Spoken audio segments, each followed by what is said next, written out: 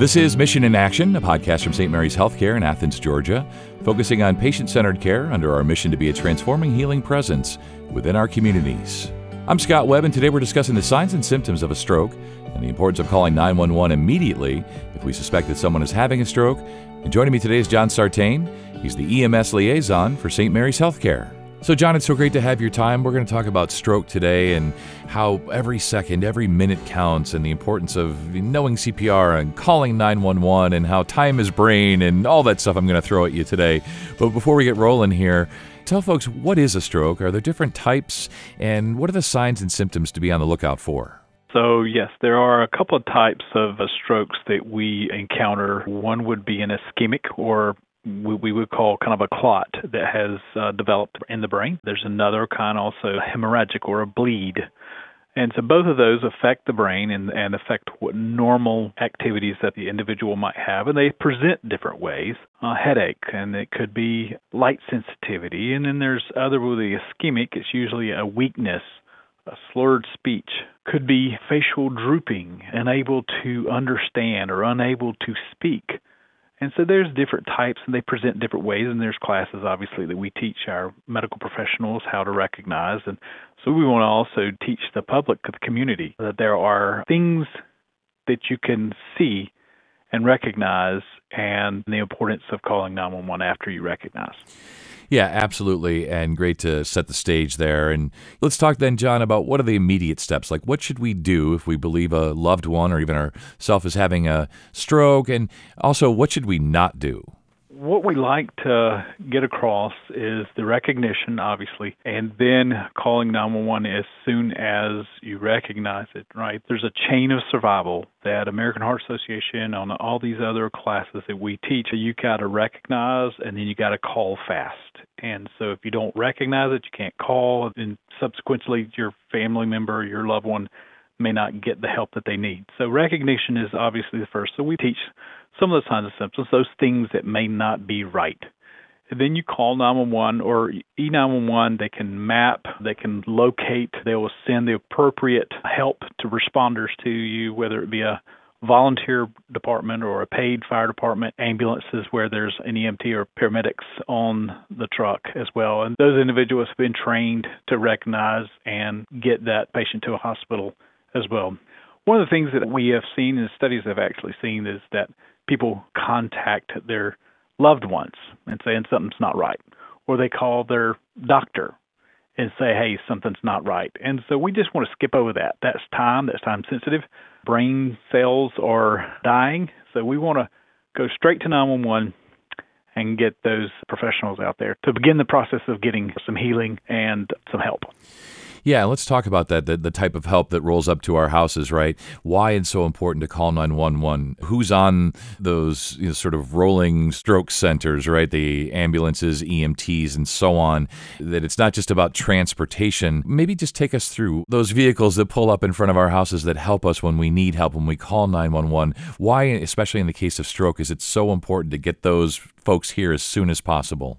Sure. So when an ambulance pulls up to your residence, they should have two, possibly more professionals, not only on the ambulance, but maybe some first responders as far as fire departments, volunteer or paid. They're there to recognize and begin care, getting medical history, getting your medications, asking the right questions, maybe deciding, hey, this call would be considered a stroke, a potential stroke patient, so we want to take it to the appropriate facility.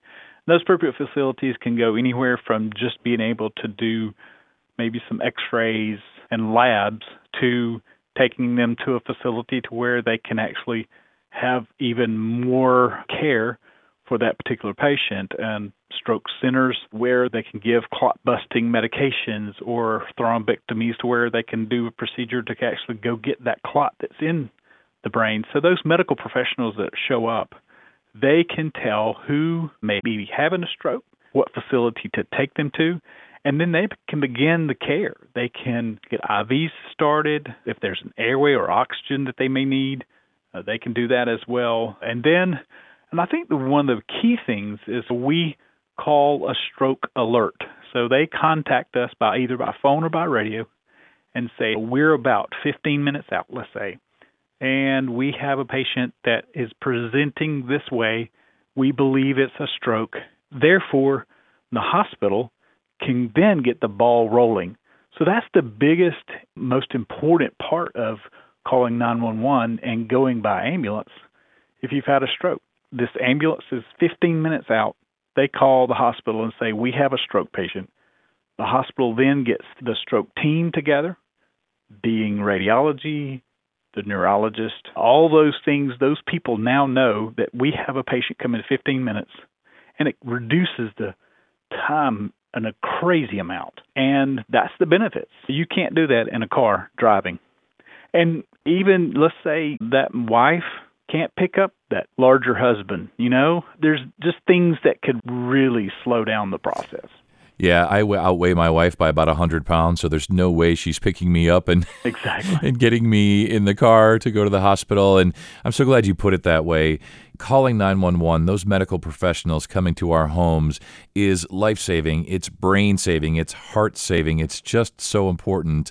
You and I were, before we got rolling, we were talking, too, about educating young people, 9 to 16-year-olds or whatever age range. If they're living with older aunts and uncles or grandmas and grandpas, it's important for them to know the signs and symptoms of a stroke, right?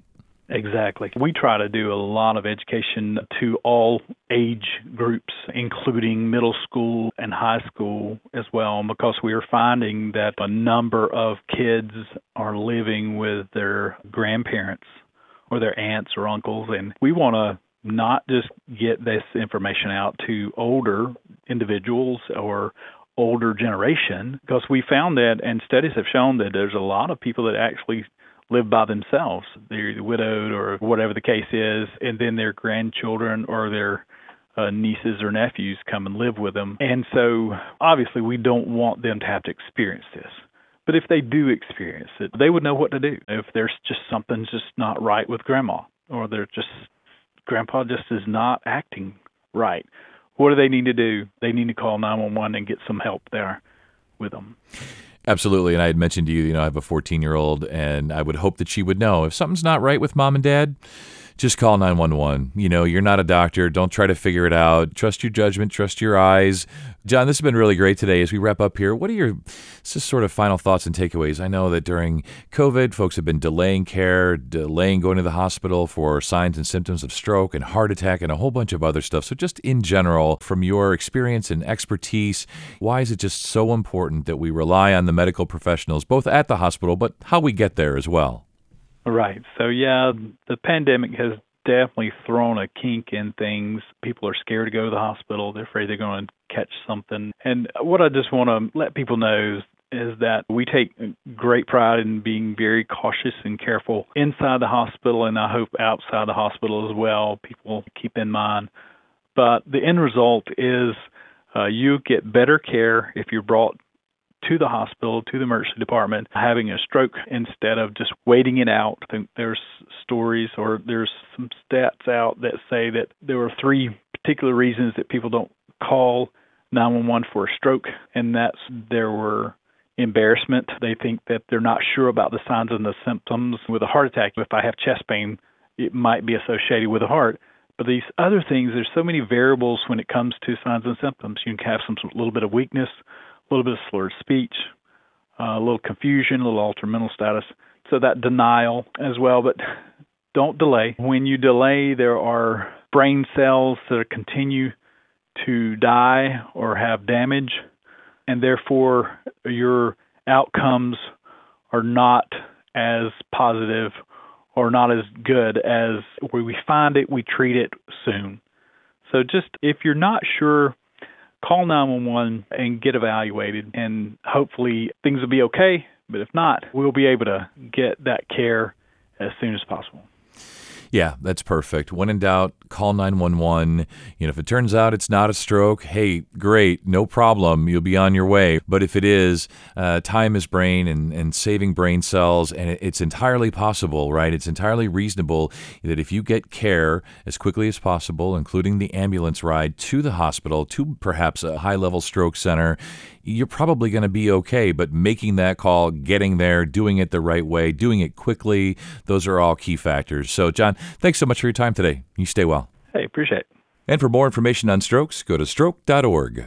And this has been Mission in Action, a podcast from St. Mary's Healthcare in Athens, Georgia, focusing on how we provide patient-centered care under our mission to be a transforming healing presence within our communities. Thanks for listening.